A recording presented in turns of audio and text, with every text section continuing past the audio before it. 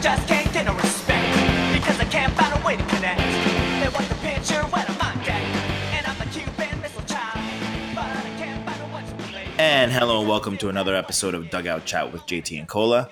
We're your hosts, JT Turan and Christina Cola. And in today's episode, we'll be talking about the latest Mets news, including the Todd Frazier signing, the fact that they're apparently looking at some starting pitching help. They are actually listening to the fans and doing the logical thing. That's incredible, and I won't believe it, but hey, it's rumored.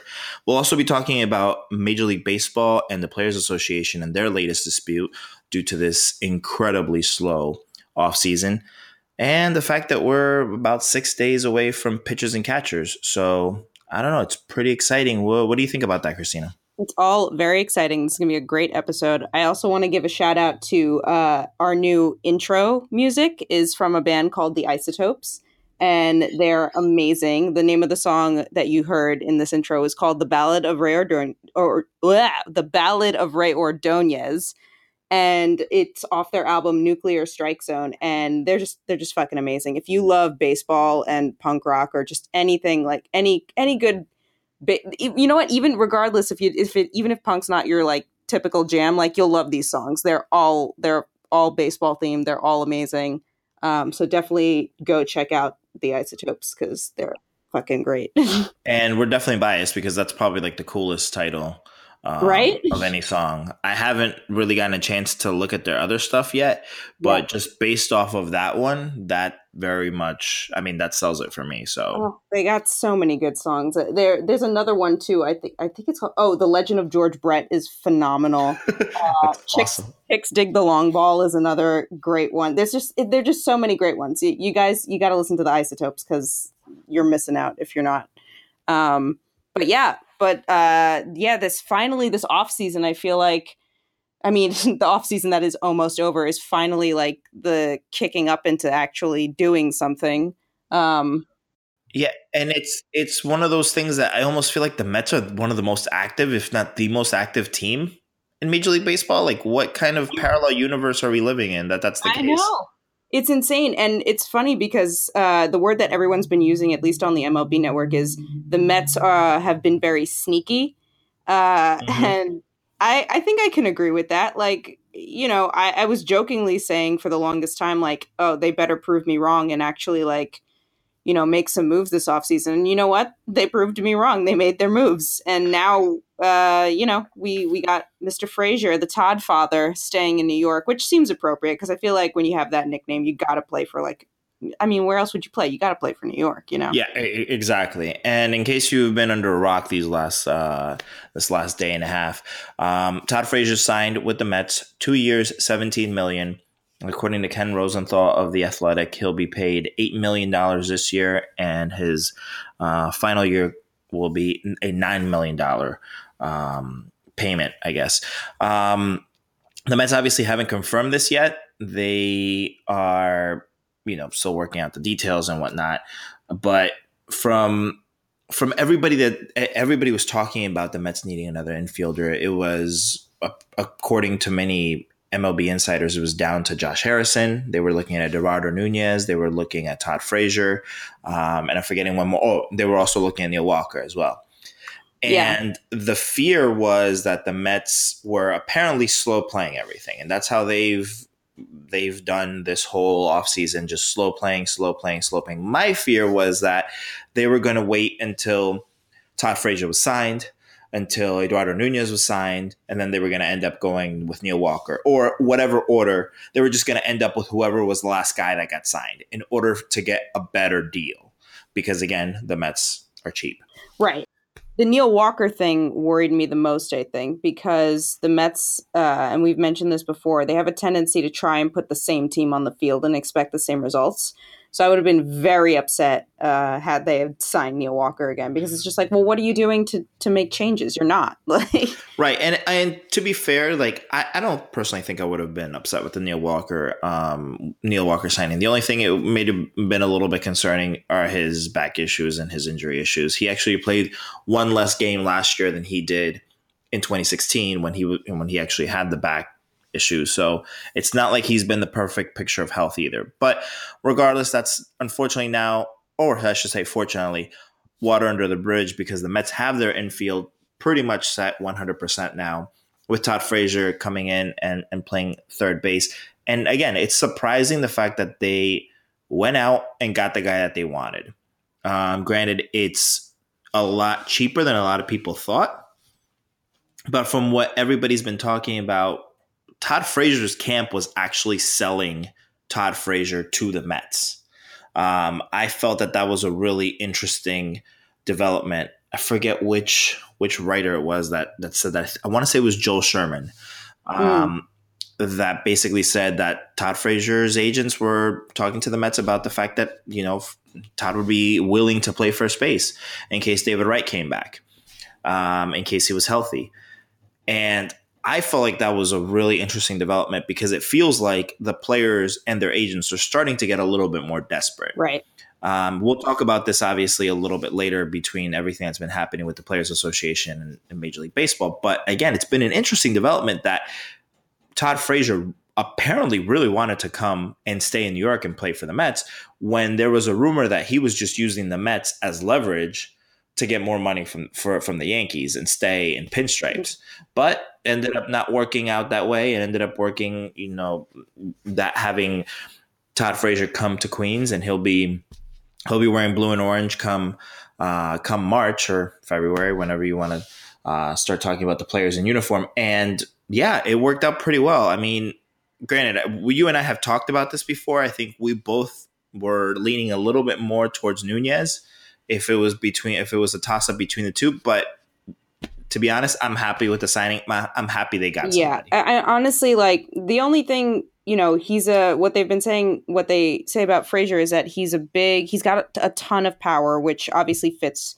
with the Mets lineup as it is now, and he is a big, because of that power, he strikes out a lot. So his batting average is only .213. But if you're looking at on-base percentage, which I think is more important in this situation, him and Nunez aren't really that far off from each other. And if you're comparing the two, Frazier will at least give you that power that Nunez won't necessarily give you. I don't have Nunez's OPS in front of me right now, but I would imagine that Todd Frazier has a much higher OPS than Nunez. So it's not, and also, of course, this happened because I was just saying the other day on Twitter about how I don't like Todd Frazier's face.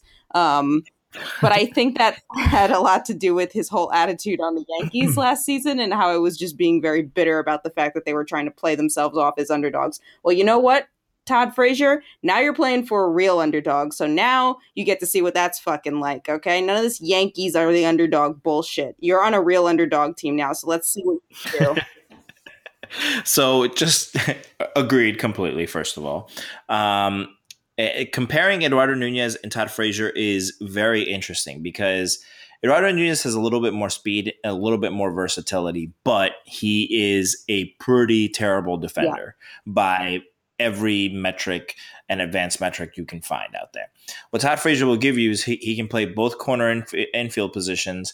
I believe he's even played the outfield before. But for now, he's just an infielder. And he can give you Gold Glove caliber style defense. So for now, the left side of the Mets infield is going to be where hits go to die, which is a great thing because for a very long time, even sometimes that David Wright was there, his throwing ability just wasn't great, for some time.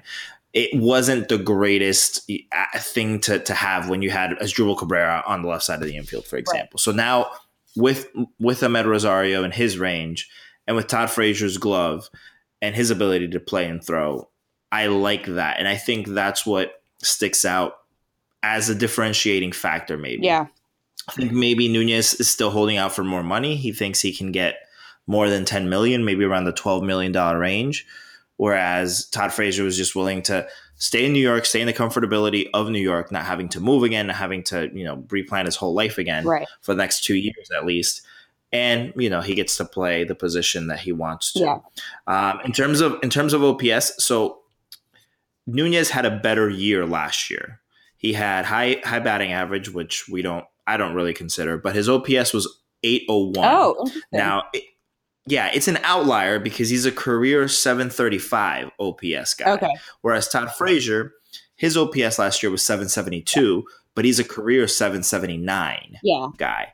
Now, his on base percentage wasn't great in 2017 in the career, I should say, because he's a 321 on base percentage career wise. But it seems that with age, he's learning to be a little bit more patient. This last year, it went up to 344. Right, that's what I was thinking. So, but see, and even when you break it down like that, in my mind, it's like I'd rather have those numbers that like they're not like big gaps between the two, and the fact that Nunez might have just had like a fluke good season, kind of it seems. I'd much rather have that solid defense as opposed to Nunez still trying to figure things out, kind of. Right, and he did have around. Let me see. It was around 500. He had 576 plate appearances last year, so a little bit under 80 plate appearances from what he's used to. He's averaged over the last, dating all the way back to 2013 when he was still with the Reds. He's averaged between 640 plate appearances a year. So you can expect this guy to at least be healthy. You can expect him to be on the field. And those are all things that I think this team really needs. You need more defense. We need guys that will be able to play, and actually we don't have to worry about whether or not they're going to be injured, if their backs are going to fail them. Right. Those are, I think, very intangible things that you really have to look at when you're a front office guy. The fact that, according to everybody that I've seen on Twitter talk about, both Reds fans, White Sox fans, and even Yankee fans, they loved him in the clubhouse. Yeah. Teammates have raved about him. And he'll be playing for the first time since they were, teammates on the Reds. He'll be playing again with Jay Bruce, which I think is pretty awesome.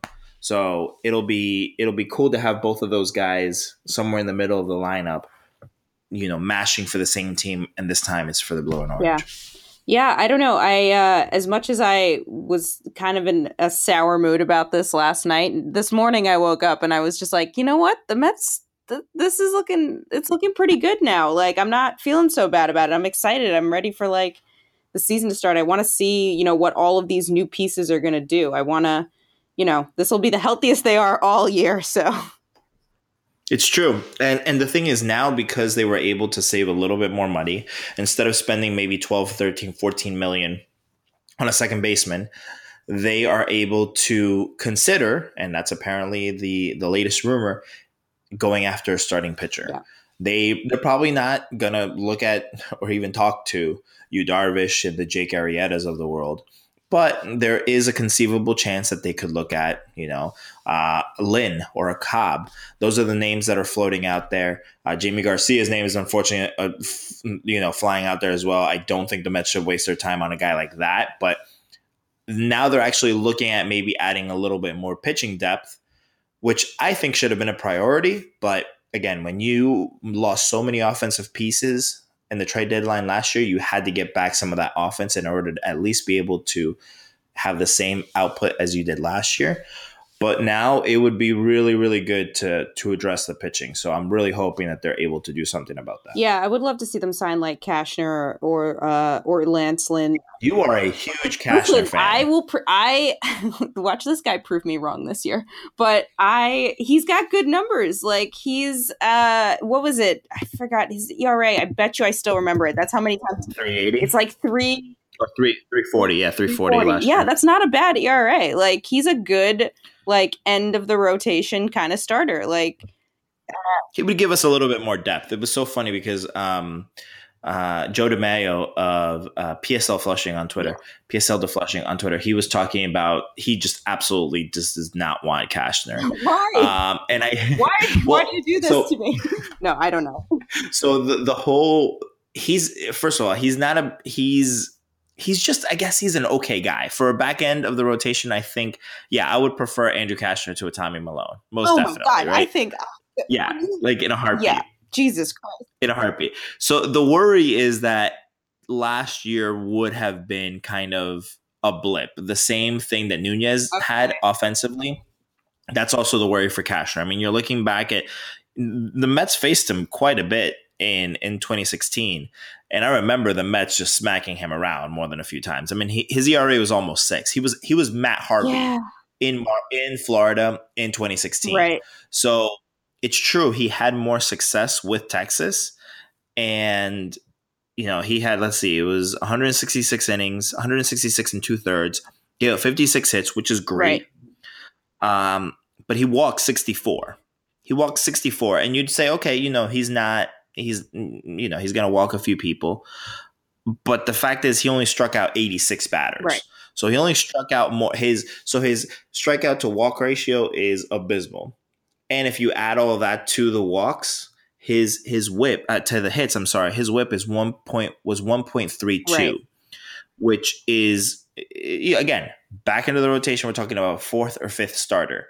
If Andrew Cashner is willing to take a 1-year deal, for example, would I bring him on? Definitely. Yeah. Oh yeah. When I say I'm looking at, I would think that this would be like a 1-year type thing. I'm not looking to sign the guy for like 3 years. Right. Exactly. Because I just we don't know I feel like we don't know what Steven Matz is a ghost as far as I'm concerned. Like it was the ghost of Steven Matz. And I love Steven Matz so much. I love Hometown Heroes. And I really want him to live up to his, potential. But it's like, wow, how many times are you going to go to the disabled list? Same with Zach Wheeler. It's very disheartening. And, everyone Matt Harvey's still a question mark, but people are feeling good about him having a comeback season. You especially are a big fan of his. Yes, I am. Comeback player of the year in the National League 2018. Mark it down. Mark it down, everybody. But yeah, just any, and I guess maybe then Lance Lynn is also probably a better option here. But would Oh yeah, oh definitely. I mean, if we're comparing, that's like comparing apples to oranges, right, to be completely honest. Would you be surprised what would you do if the Mets ended up signing Arrieta? Oh, I would probably get a Mets tattoo that said World Champions 2018. No. Because here's the thing. I mean, this is. That's not going to happen, though. Don't even get me to think that. Listen, I know it's not going to happen, but I'm going to say this because you got my hopes all up in the air for Ohtani a couple months ago. Sorry about that. The reason people think that he hasn't signed yet is because they think he might be on a slight decline. Like they were talking about his fastball losing a little bit of velocity and all this other stuff. So it's just if he hasn't signed yet, the Mets are apparently played the waiting game in their favor for once. So it's what if they did it one more time and managed to sign somebody like him? That would be wild. I mean, he didn't have that crazy of a year last season. No. It wasn't something that you could, it blows your mind. I'm calling up his stats right now. ERA 3.53 was the highest in his career since 2013. Mm-hmm. Which was his first year in Chicago, the first year where he was a starting pitcher. Actually, no, in 2013, he was still a reliever. He switched to – so since he's been a starter, mm-hmm. he's never had a higher ERA. So that's, again, a little bit concerning. He was on the DL last year as well, so he only pitched 168 innings. His strikeouts were still there, though. I mean, not close to the 1 per inning, but, 2015 for him was just absolutely insane. I mean, the guy struck out 236 batters in 229 innings, so he was just an absolute beast. But I could see where there would be a little bit of a decline for him, especially since his whip has gone mm-hmm. up. The number of home runs he's given up last year, he gave up 23, whereas he had never given up that many. Period. So I could see something like that being a concern for teams. But he's 31 years old. He's turning 32. Let's see. Yep, he'll be turning 32 before the season starts on March 6th. Right. So, he's probably looking for a 5-year, 6-year deal, and nobody's going to give him that. No, so you're 32. Who's going to give you 6 years now? The most I would give him would be 2 or 3. And it's funny because I was talking about this on Twitter before, specifically when it has to do with the Players Association and the owners stuff that's going on right now. With Matt Ehalt of NorthJersey.com. We were talking about how, just different players, what some of them deserve and stuff like that. And he brought up Jacoby Ellsbury, which I mean, that contract, 7 years, what is this? Like 7 years, 160 million, 153 million, something insane like that, Yeah. right? And Jacoby Ellsbury is pretty much like a bench player at this point.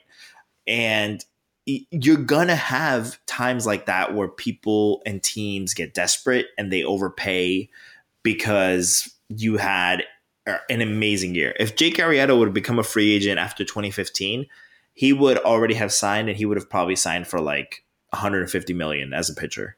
I don't even doubt that.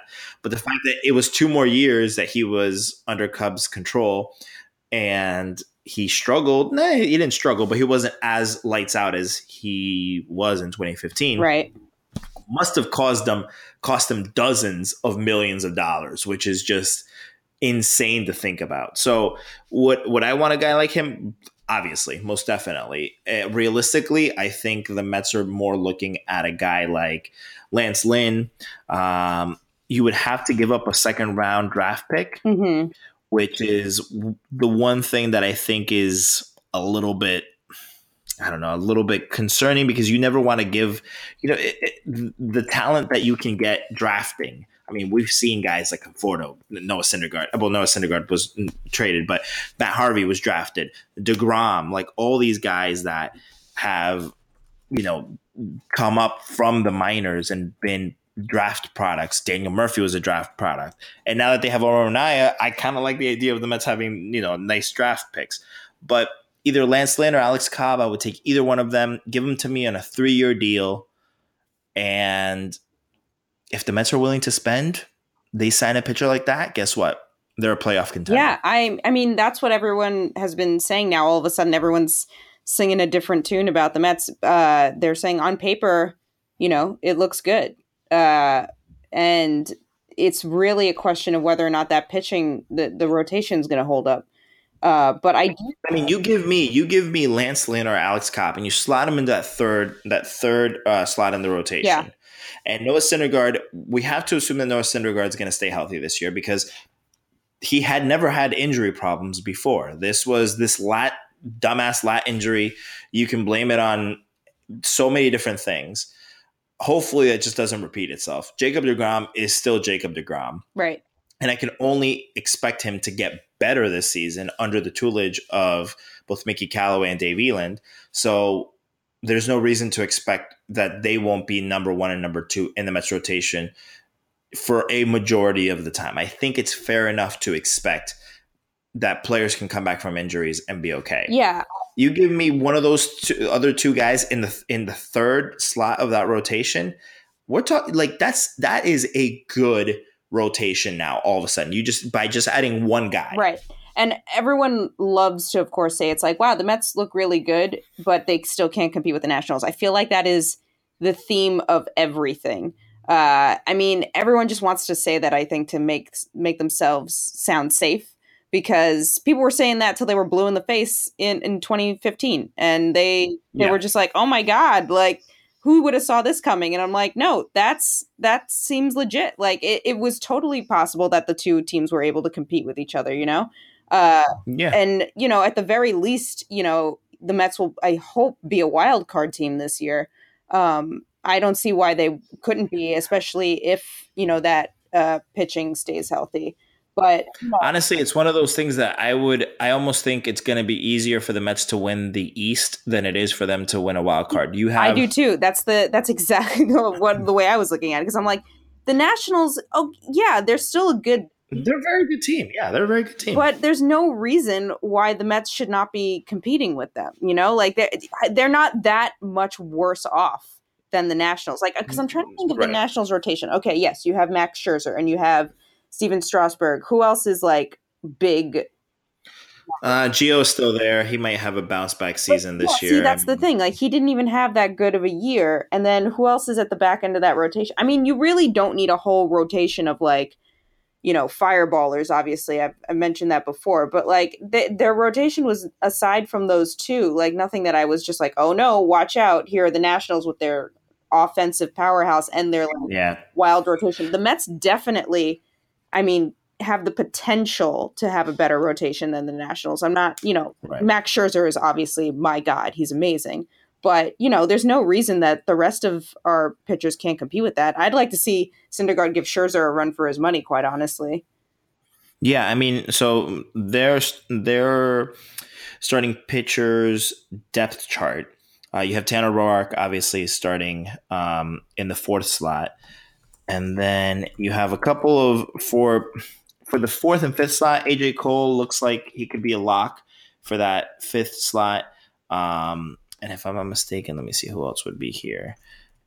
But yeah, Joe Ross too could also potentially be either a fourth or fifth starter depending on how the Nationals want to play it. So yeah, it's not they're not anything out of this world. I think the National League East, if the Mets are able to sign somebody to give them starting pitching help, they can actually be a contender in the National League East. The wild card, the Rockies are on a mission to literally just build the world's greatest starting pitching and bullpen in the history of Colorado, at least. I don't know.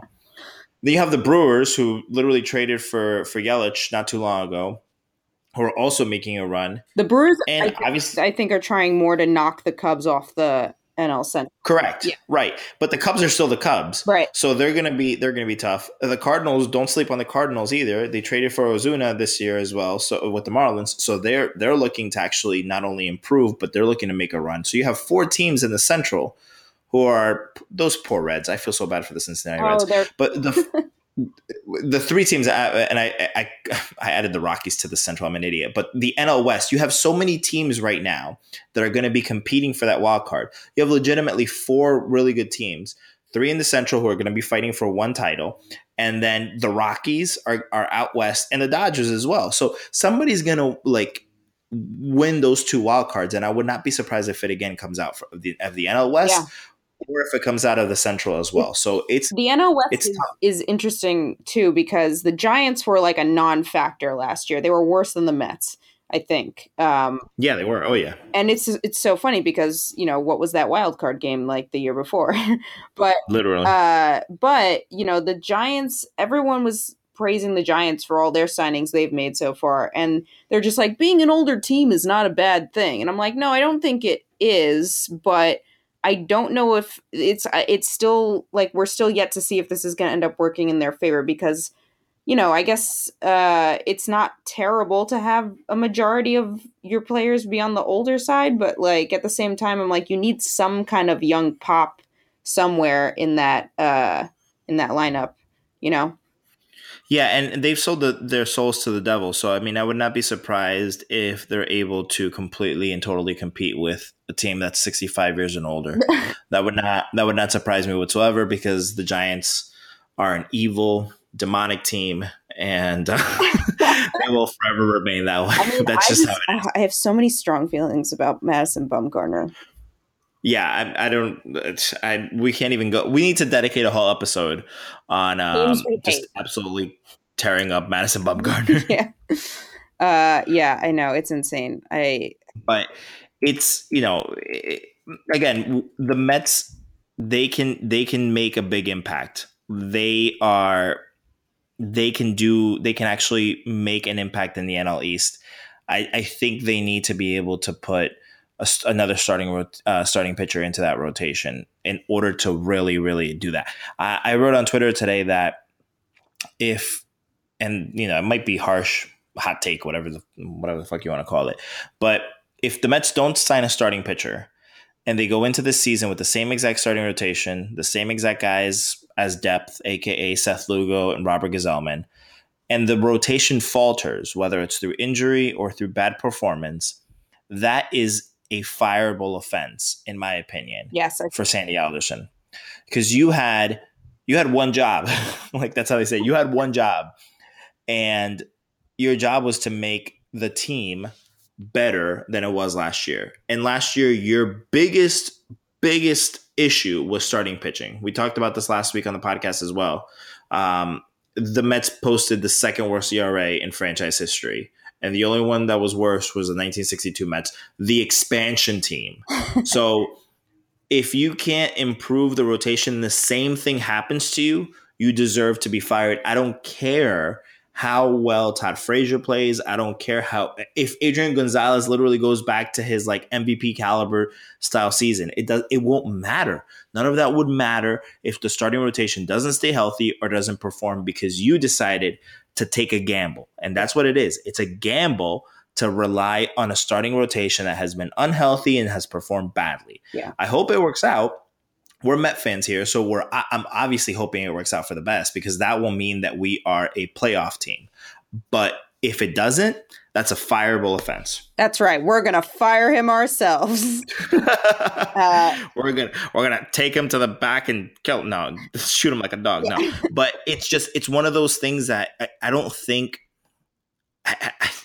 It bothers me that they've put so much, faith into this rotation. And it just, I don't know why. I genuinely don't know why. The thing though, it's that all the new hiring of the bench coaches too. That's something that's adding to this. I guarantee it because like they're just like, oh, Mickey Callaway and Dave Eland and whoever else. Which was Ray Ramirez? Was that who they fired? I already forgot. Like it's been Ray Ramirez. Yeah. So they think that with these changes, they think they can rely on this rotation, even though it hasn't been healthy in the past. Because they're just like, well, we cleaned house, like.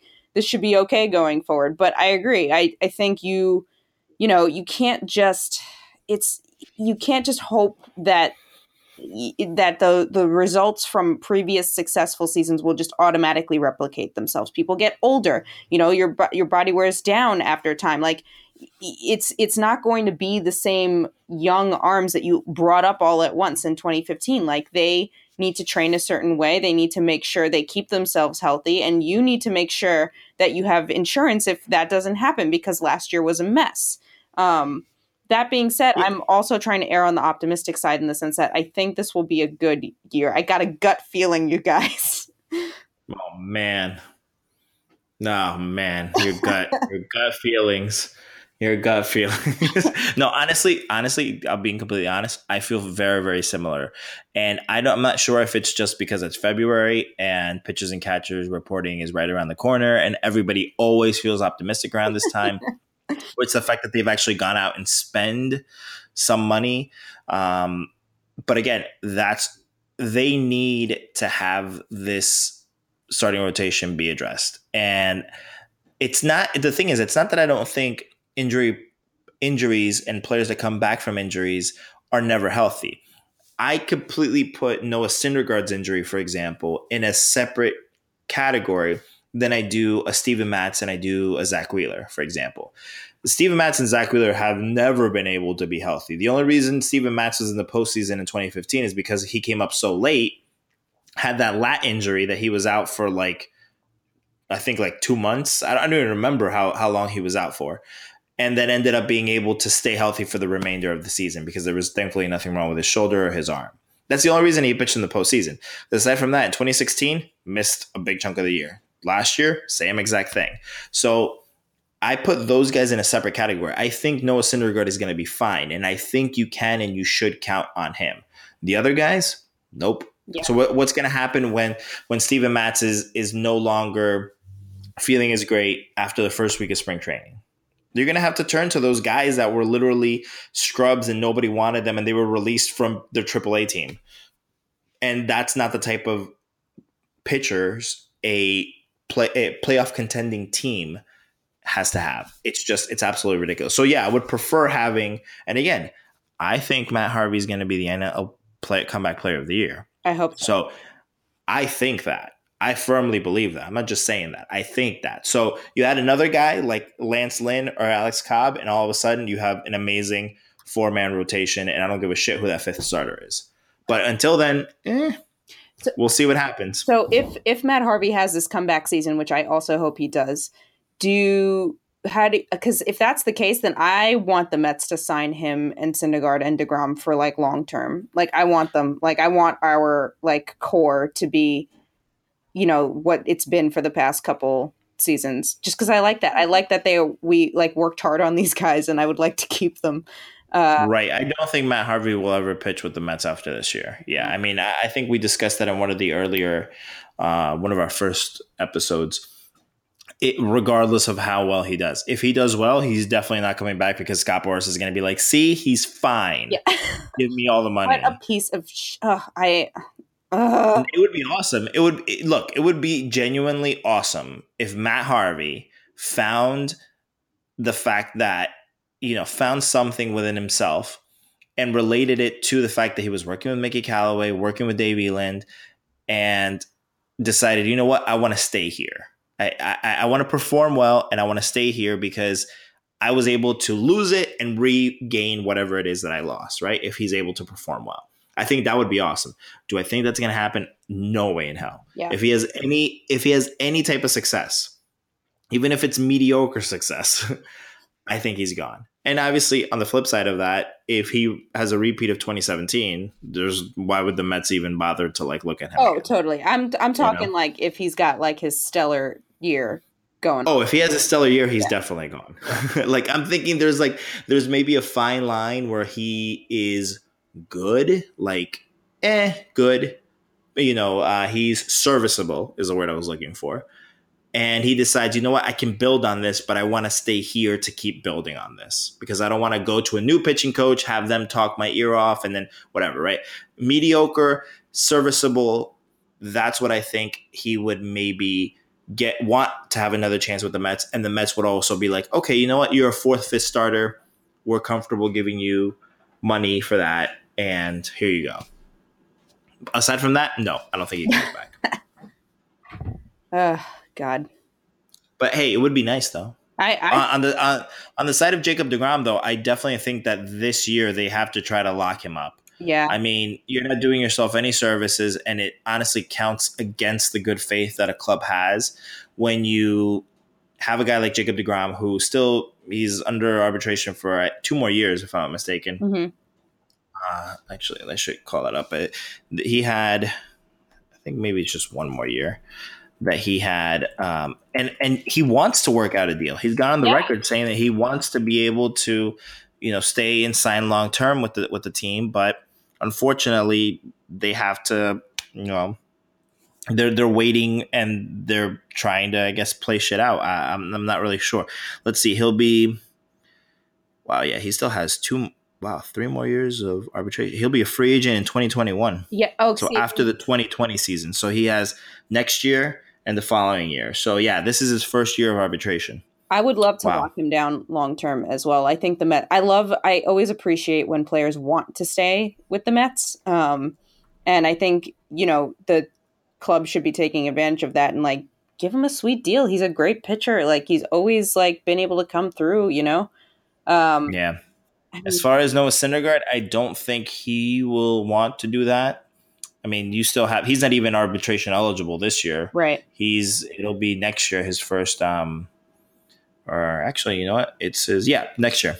So he'll be arbitration eligible in 2019 with free agency in 2022. So would I want the Mets to do that? Definitely. But I don't think they're gonna because they can, at least right now, they can get him for a little bit cheaper than market value. Right. And again, with this ownership group, that's just how it is. They're looking to be able to save money as much as possible. So, which sucks, but oh god, I don't even want to think about the idea of those two not being in a Mets uniform anytime soon. Oh yeah, no, that's just don't. Let's not. Let's jump past this. Let's jump past this. Speaking of cheapness, this MLB offseason has been slow. It's kind of weird. We were talking about this before we went on air that the Mets are actually one of the, if not the most active teams in baseball right now. Yeah. They signed Jay Bruce, signed Todd Frazier, signed Gonzalez, brought back Reyes. So they've made some signings, signed Anthony Zwarzak. They've done some things. And it's weird because a lot of other teams, it feels like, haven't. And this whole slow offseason is all of a sudden now becoming more of an issue within Major League Baseball itself. You had the head of the Players Association, Tony Clark, former Met, issue a statement originally basically saying in less words than that there could be collusion between the owners, which is just an absolutely inflammatory statement from the head of the PA. because the owners are acting kind of in sync, and they're kind of nobody's willing to sign. You still have guys like JD Martinez out there, Mustakas is still out there, Eric Hosmer's still out there. It's been really strange. And then Major League Baseball then comes out, issues a statement earlier today, basically saying this is market value, and you guys have some of the biggest names have 9-figure offers out there, and you guys are deciding not to take them. So that's not really our fault. Yeah, and I think we all know whose main fault it is. It's fucking Scott Boris's fault. Exactly. And to the point where I was like thinking that, and I saw a notification pop up on my phone saying the MLB versus Scott Boris. And I'm like, yeah, that's exactly. I said this at the beginning of the offseason when things started to move slow. I was like, this guy, how many free agents does he like, or at least the bigger names? He does control, who is it? Moustakis, right? I believe so. Does he? I think he also has control over Martinez. And I'm not 100% on Eric Hosmer, but like, this guy's being a greedy bastard right now. Like he wants, the most money. And it's just like, I can only imagine like how this how he's like completely destroyed this process at this point, because let's see, Scott Boris has, oh my God, that's insane. Under management, he has 176 clients. Yeah, he's like Mr. Monopoly. Like, there's no reason. He is, wow.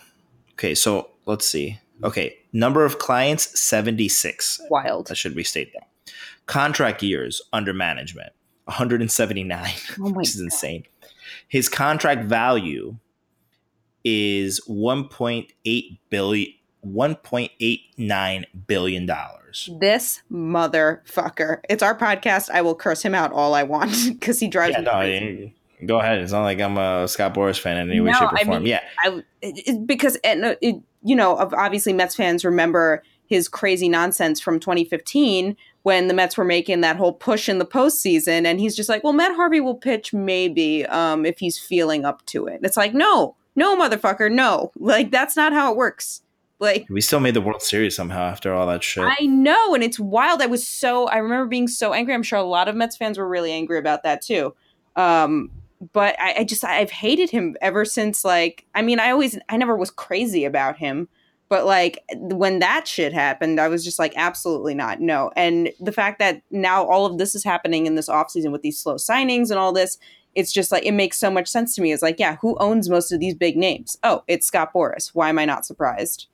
The thing is, before, it's never been like this, right? So before Scott Boris it's funny because just looking down the list of names of players he controls, Jacoby Ellsbury is one of them. So if we were talking about him before, it's just like that. He absolutely robbed the Yankees blind. Robbed. Garbage contract. And again, I don't feel bad for the Yankees whatsoever, but it's just funny that the same system that gave you that horrendous contract he's complaining about just because it's not working out just as well for him. Right, exactly. There has been a change in terms of baseball and in terms of how hitters approach batting and everything like that. So there might not be as much of an emphasis, or teams might not care to spend as much money on older players because they feel like the younger players can give them the same output. Younger players are cheaper, they break down less, and if they can give you the same exact number of home runs, the same number of quality at bats and everything that a guy that's going to cost you $200 million can, guess what's going to happen? So again, for example, you have 2017, most home runs in a season, which is just absolutely insane. I don't understand how it's possible that they hit so many in September 19th, so the day after my birthday last year. Major League Baseball broke the record, which was set in 2000. They had over 5,694 home runs. Yeah. I'm trying to figure out right now what the entire total was, but they broke that record in September. They did. So yeah, that's an insane amount of home runs. Let's see, total 6,105. That was the entire Major League Baseball. You're not going to have guys all of a sudden, maybe, guys like Mustakas, guys like Hosmer, who think maybe in 2005, 2006, they would have been worth those types of value. Maybe even a couple of years ago, they would have been worth the insane values that they're thinking. Right. Baseball's changing. Home runs aren't that scarce anymore. Everyone can hit them. So you're not going to get 200 million just because you hit 40 home runs. Right. I'm looking at you, Mustakas. I'm looking at you. But even with JD Martinez, like I think what was the offer the Red Sox like put on the table for him? Like it was like 7 years, 100 million or something like that. No, Let me I see. think Hold on. it wasn't 7. I think it was 5 years actually. But even so, like 5 years. How old is JD Martinez? That's a good contract. Like Yeah, 5 years, 100 mil. You're right. Yep. Yeah. Okay, so that there's no reason why he shouldn't be taking that contract. And I know that if did we say that Scott Boras was his agent? I'm just I looking. don't know. Let me see. More I'll tell you right now. Let's see. It says no. Yep, Scott Boras. Yep, Okay, his agent. you know, Boras is pushing for like a 7 or 8 year deal, and it's like that's not going to happen. And if I was JD Martinez, I'd be pissed at my agent because it's just like, come on, like spring training is 7 days, a week from now, like, and I have no contract signed. Like that's insane. Like it's wild to me. Like that's a good deal from Boston, I think, and Boston could definitely use someone like JD Martinez, especially after the Yankees signed Giancarlo Stanton. So Yeah. yeah. And again, it's one of those things that you're gonna have eventually. You're gonna have one of those things that something's got to give. Yeah. Right. The market is right now determining that home runs are just not as valuable.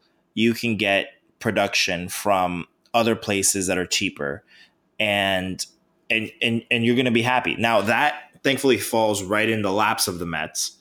Grant Brisbee of SB Nation wrote about that earlier today and how the Mets are just everything is working out as a slow playing for them with this offseason specifically. I mean, you got Jay Bruce for 3 years and $39 million. Right now, honestly, that looks like they overpaid. It's crazy to think about that, but right now it looks like the Mets overpaid for Jay Bruce, giving him $13 million a year. When last year, if I'm not mistaken, he made 17.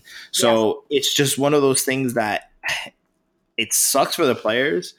I get it. And I am the most anti-helping old rich white dudes get richer. Oh, and it 100. sucks. Yeah. It absolutely sucks.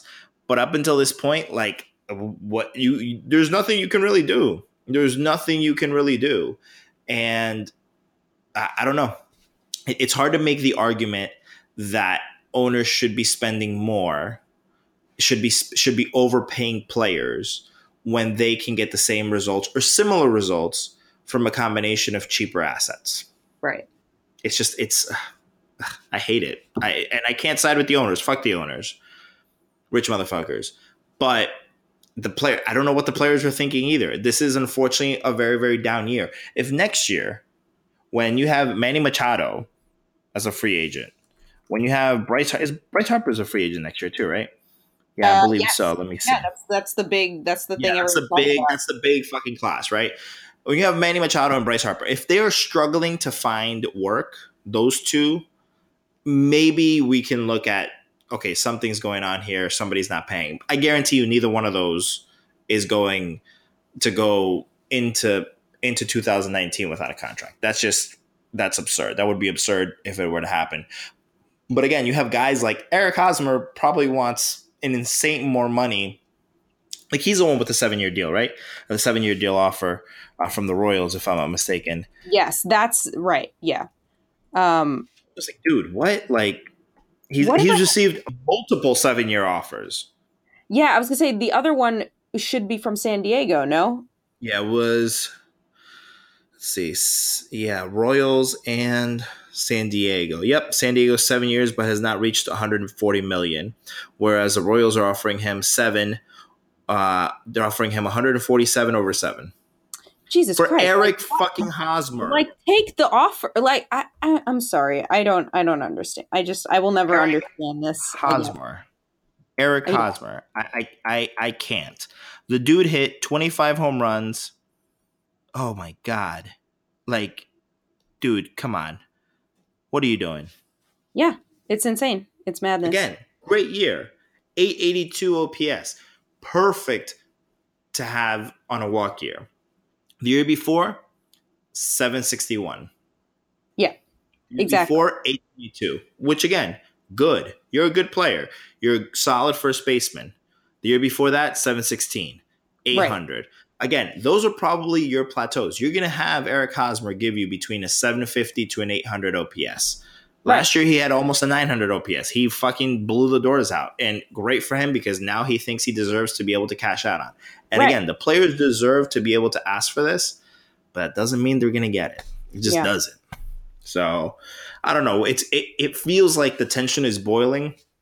There have been talks about maybe some players boycotting spring training and, having some type of there's labor peace because the new collective bargaining agreement was reached last year. So that's not an issue.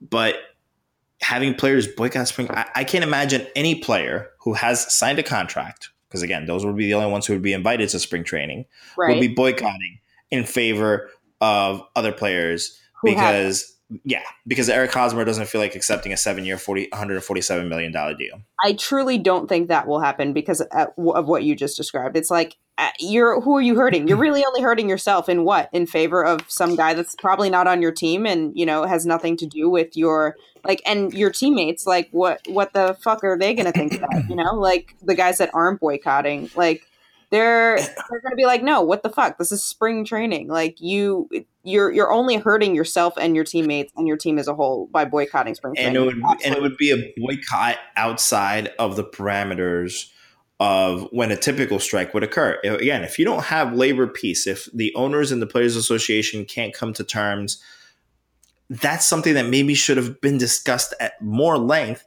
during the collective bargaining agreement discussions. That's when maybe you look at those things and maybe you see, how we can address the fact that, certain players aren't.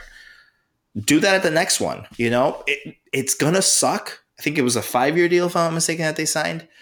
It's going to suck to not be able to make as much money as maybe they would have been able to 2 years ago. Yeah, it sucks. Definitely. But if all of a sudden you have a surplus of talent that comes in, you have guys like, for example, the Dodgers and the Astros have these guys and they're all so cheap. You're adding more talent to the pool, which makes the supply greater, which is going to reduce the demand for certain other assets that are older. That's just how it is. I mean, if the Astros and the Dodgers, just two teams right there, didn't have some of those insanely good players, all-stars, at the cheap prices that they're in, those two teams would also be adding to the bidding of these other guys because they would want to improve their roster. The Dodgers being one of them because they spend money like crazy. Of course. Yeah. No, it's truly insane. So when you have, again, you're adding more and more talent, unfortunately, I think there's a lot of things that contribute to that. It's the new approach to baseball, the influx of young talent. You're going to have a lot of different things reshape it. So yeah, maybe you're probably going to have to suck it up until the next collective bargaining agreement and then figure something out. Because then if you want to strike, then go right ahead. You're more than within your rights. But right now, you signed the deal. You signed it.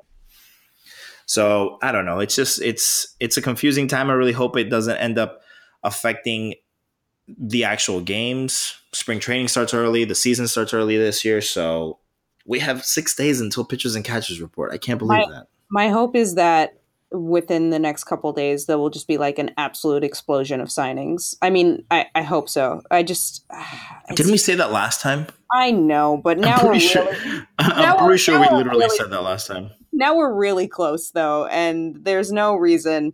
I don't know. You know what? Whatever. I don't give a fuck about these other teams. Good job, Mets. I'm proud of you guys. That's all that matters. It actually fell in our lap completely, which is kind of hilarious. That's so funny. You want to answer some reader questions? We got some. You know what? I do actually want to answer some. Yeah, let's do that. So one of the let's see. Our first question comes from Ryan. He says, "Hi friends, what would you consider to be a successful season for the Mets in 2018?" I think I would say at least. Well, see, we already talked about at least the wild card, but I do think they can make a run for the NL East at this point. Now with the moves that they've made, I don't see why that's not possible. And I would say hopefully maybe get back to 90 wins. But, once again, that's going to rely on the rotation. But I don't see why they shouldn't be able to make that push for it. I don't know.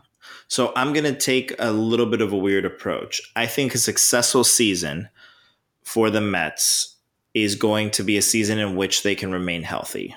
I'm not going to put a win total. I'm not going to put a playoff appearance. I'm not going to put any of that stuff on there. I think about 2015, and it was one of those years that honestly I didn't think we were. I thought maybe we were still a year or two away before really being able to contend. Yeah. And 2015 just kind of came out of nowhere. The secret to that season was people were actually healthy. People were actually able to play. The Mets made some really good moves. They played well. So that's going to be my metric for success, because I believe that if you get into the playoffs, literally anything can happen. The Mets could be eliminated in the wild card game again, much like the Mets could make it all the way to the World Series. The playoffs are when, catching a hot team at the right time, you can win it all. By the same metric, I think the Mets could actually win 95 games, not win the NL East, and not win the wild card either. Not even get into the wild card game, because it's going to be that much of an insane season, I think, in the National League. The National League is becoming a powerhouse little by little. So my metric will be health, because you're going to have to run into some luck. But in order to be able to, have some type of postseason success, maybe off of that luck, you need to just be healthy. So if the Mets are able to stay healthy, I think good things will come their way. So that'll be my metric for success. I want to see Syndergaard give me 30 starts. Same from DeGrom. I want to see Harvey win National League Comeback Player of the Year, as we stated it already, or I stated already. I want to see that Yoenis Cespedes' hamstrings are not made out of glass. That would be really nice for him to play 150 games. That would be beautiful. I'll even take 145. I want to see Michael Conforto's shoulder and make sure it's okay. Those are the things that I want to see. And if those things are successful, regardless of the win total and regardless of their playoff appearances or whatever, I'll be excited for the following season. I'll consider this a success just because of the absolute clusterfuck that was 2017. Wait, do you know what I've been calling them? I've said this on Twitter a couple of times, usually during games and stuff, but I've been calling the Mets the Bandage Boys for the past 2 seasons. Bandage Boys? Oh my god, because they keep getting hurt. Because Bandage Boys coming in hot like a fever, because that is the Mets on the DL all the time. So if they could not be the Bandage Boys and I could retire that joke, that would be great. Exactly. That's all we want. We just want some health. I want to be able to see my guys playing, because honestly, I feel like if they're healthy, they'll be good.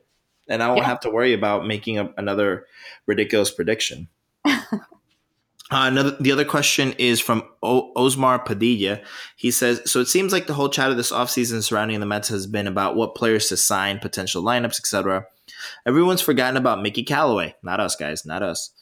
What do y'all think he'll bring to this team that was missing under Terry Collins? Joy. Terry Collins looked like the Grim Reaper for the past couple years.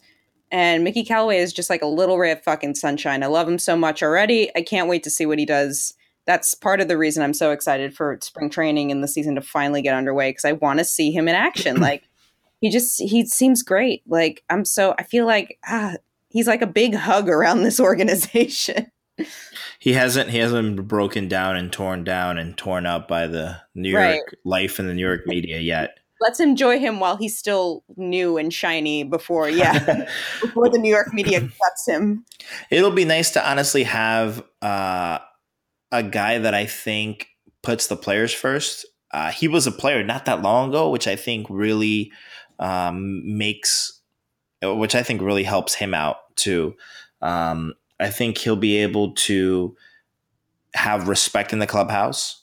I think he'll be able to, just from the short amount of appearances that we've seen seen him talk, he seems like a guy that's genuinely interested and genuinely invested in his players and doing and working for them. So I think that'll translate well to guys like, for example, Noah Syndergaard, to guys like Yoenis Cespedes, guys that we feel and kind of, generally just feels like have big egos that are maybe a little bit tough to handle. Guys that maybe Terry Collins just was not able to really bring under his wing or really have the ability to talk to or whatnot.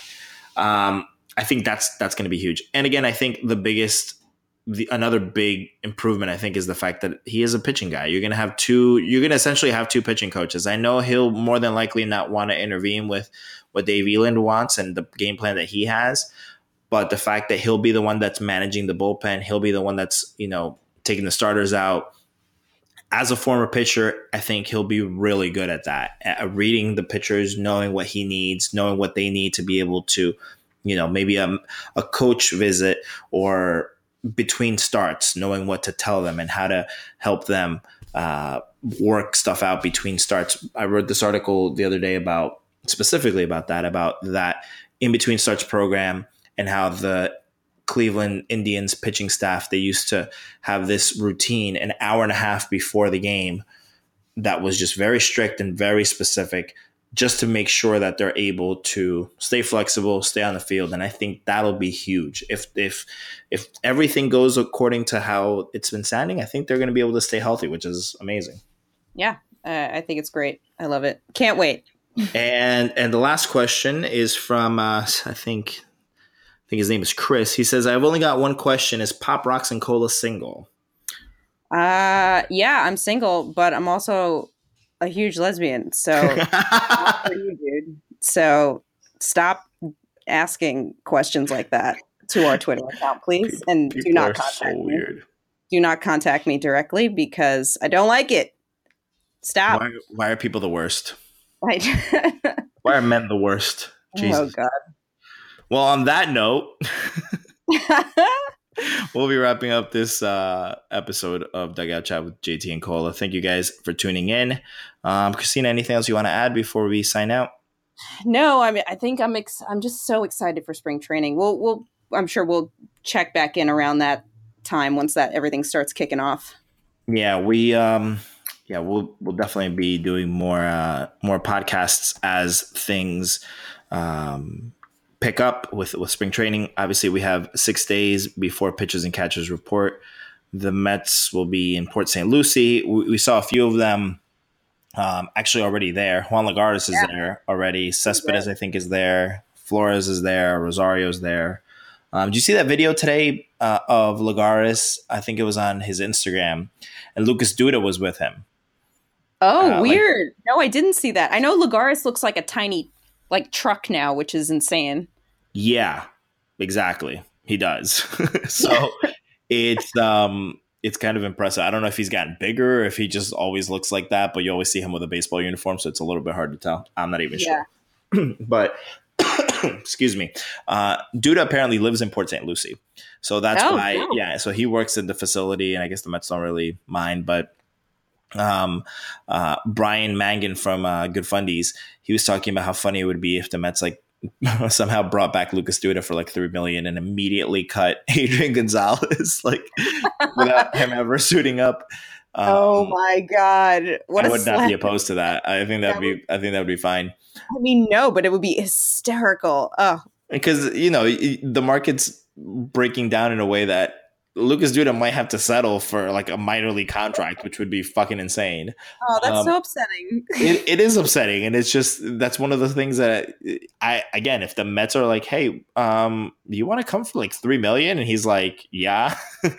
And then they're like, Adrian, we got to talk to you, buddy. Guess who's going to Vegas?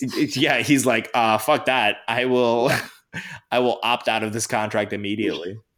He's like, I don't need a veterans minimum. The Braves are paying me $20 million. However. Oh my God. But yeah, 6 days until pitchers and catchers report on the 12th, 8 days until the first workout. And let me do some quick math here. 16 days until the first spring training game. Oh, I mean, we're recording this on Tuesday. So Tuesday the 6th. So if you listen to it on Wednesday, just subtract 1 from all that. Listen, we can't do all this math for you, okay? Break out the calculator. I've been saying 6 days this entire time, not realizing that we're probably going to post this out tomorrow, and It'll be 5 days. Whatever, adjust it based on your time zone and your calendar. It doesn't matter. But we're gonna try and get this out as quick as possible. But if it does go out tomorrow and a whole bunch of crazy shit signings happen tonight, Sorry, just pretend we talked about it. Well, like, isn't it crazy that the Mets signed Jake Arrieta? Like, that's fucking Right. crazy. They were actually able to sign him. Just do a quick run of all like the possible signings. We're like, why did they sign JD Martinez? I don't know. They have way too many outfielders now. This doesn't even make sense. You never. Do you remember that weird thing that came out a couple years ago? Too many cooks. That's how That's how I think of the Mets outfield. Every time they talk about their outfield, I just hear that song playing in my head. Yeah, it's just like we have way too many outfielders and apparently not enough starting pitchers. So that's weird. We could let some of those guys pitch, right? That's how that works. Exactly. Everybody's interchangeable. Yeah, I mean, even Plawecki has been able to pitch a little. God. That was. Oh, I love that now. Plawecki, every time I look at his Baseball Reference page, he has like pitching stats now. That is amazing. That's amazing and terrible. Like all of a sudden, every time you come into one of those garbage games, the Baseball Reference people are like, God damn it. I love how it's like everyone's trying to forget that, and Baseball Reference is just like, nope, we didn't. Here it is. Oh man, that's so great. But yeah, anyways, we are very close to the start of spring training. Oh man, I'm looking at the calendar right now and it's like a little bit over 2 weeks. 2 weeks and 2 days. I can't wait. So excited. That's so awesome. We're actually going to have Mets baseball either on our TVs or through the radio. And yeah, we're ridiculously excited. So obviously make sure you guys stay up to date with everything that we'll be posting. Up until that, I think Christina's right. And we're going to have an onslaught of just news and rumors, either about the Mets and other players that maybe affect the National League East and how things play out for the Mets as well. So we'll definitely be